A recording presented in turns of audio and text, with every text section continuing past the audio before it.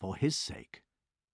He feels pity and helps him, and slowly an admiration for Magwitch develops, as well as a realization that he is a true gentleman created by nature. Pip's kindness to Magwitch at the end of the novel is the beginning of his redemption. Pip slowly realizes too that Joe Gargery, a plain, simple man who brought Pip up, has more of the true gentleman about him than any society stuffed shirt. Joe shows consideration for others, particularly his shrewish wife, whom he endures because he doesn't want to go wrong in the way of not doing what's right by a woman. Joe's honesty is set against the dishonesty of those tainted by society's false values. Pip comes to envy Joe, who has stayed true to his calling, whereas Pip has cut himself adrift in a world of false hopes, not great expectations. Ultimately, Dickens is saying that it is the depth of our feeling for others that marks out a true gentleman, and what should really matter to Pip is the affection of those who love him for who he is, and not what he aspires to be. Though the overall mood of this book is quite grim, which is largely due to the weighty reflections of the mature Pip, Dickens nevertheless finds many occasions for exuberant humour. With Wemmick, for instance, the lawyer's clerk, who escapes the drudgery of the office into an alternative lifestyle in his self-made castle. And Wopsle, the church clerk, who, deluded by his ambition, disastrously takes to the professional stage as Hamlet.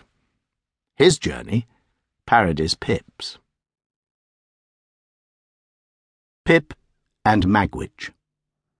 "Hold your noise!" cried a terrible voice as a man started up from among the graves at the side of the church porch. "Keep still, you little devil, or I'll cut your throat!" A fearful man, all in coarse grey, with a great iron on his leg, a man with no hat, with broken shoes and with an old rag tied round his head, a man who had been soaked in water and smothered in mud and lamed by stones and cut by flints and stung by nettles and torn by briars, who limped and shivered and glared and growled, and whose teeth chattered in his head as he seized me by the chin. "Oh, don't cut my throat, sir," I pleaded in terror. "Pray, don't do it, sir." "Tell us your name," said the man. "Quick!" "Pip, sir." "Once more," said the man, staring at me. "Give it mouth." Pip, sir." "Show us where you live," said the man. "Point at the place." I pointed to where our village lay, on the flat inshore among the alder trees and pollards, a mile or more from the church.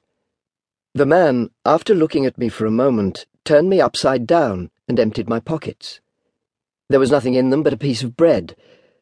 When the church came to itself, for he was so sudden and strong that he made it go head over heels before me, and I saw the steeple under my feet. When the church came to itself, I say, I was seated on a high tombstone, trembling, while he ate the bread ravenously. "You young dog," said the man, licking his lips. "What fat cheeks you got?" I believe they were fat, though I was at that time undersized for my years, and not strong. "Darn me if I couldn't eat 'em," said the man, with a threatening shake of his head, "and if I hadn't half a mind to it."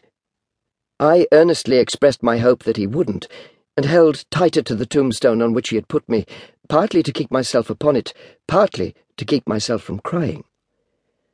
"Now, look here," said the man. "Where's your mother?" "There, sir," said I. He started, made a short run, and stopped and looked over his shoulder.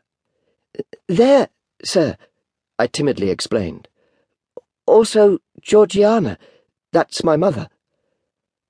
"Oh," said he, coming back. "And is that your father along of your mother?" "Yes, sir," said I. "Him too, late of this parish." "Ah," he muttered then, considering. "Who do you live with? Supposing you're kindly let to live, which I ain't made up my mind about."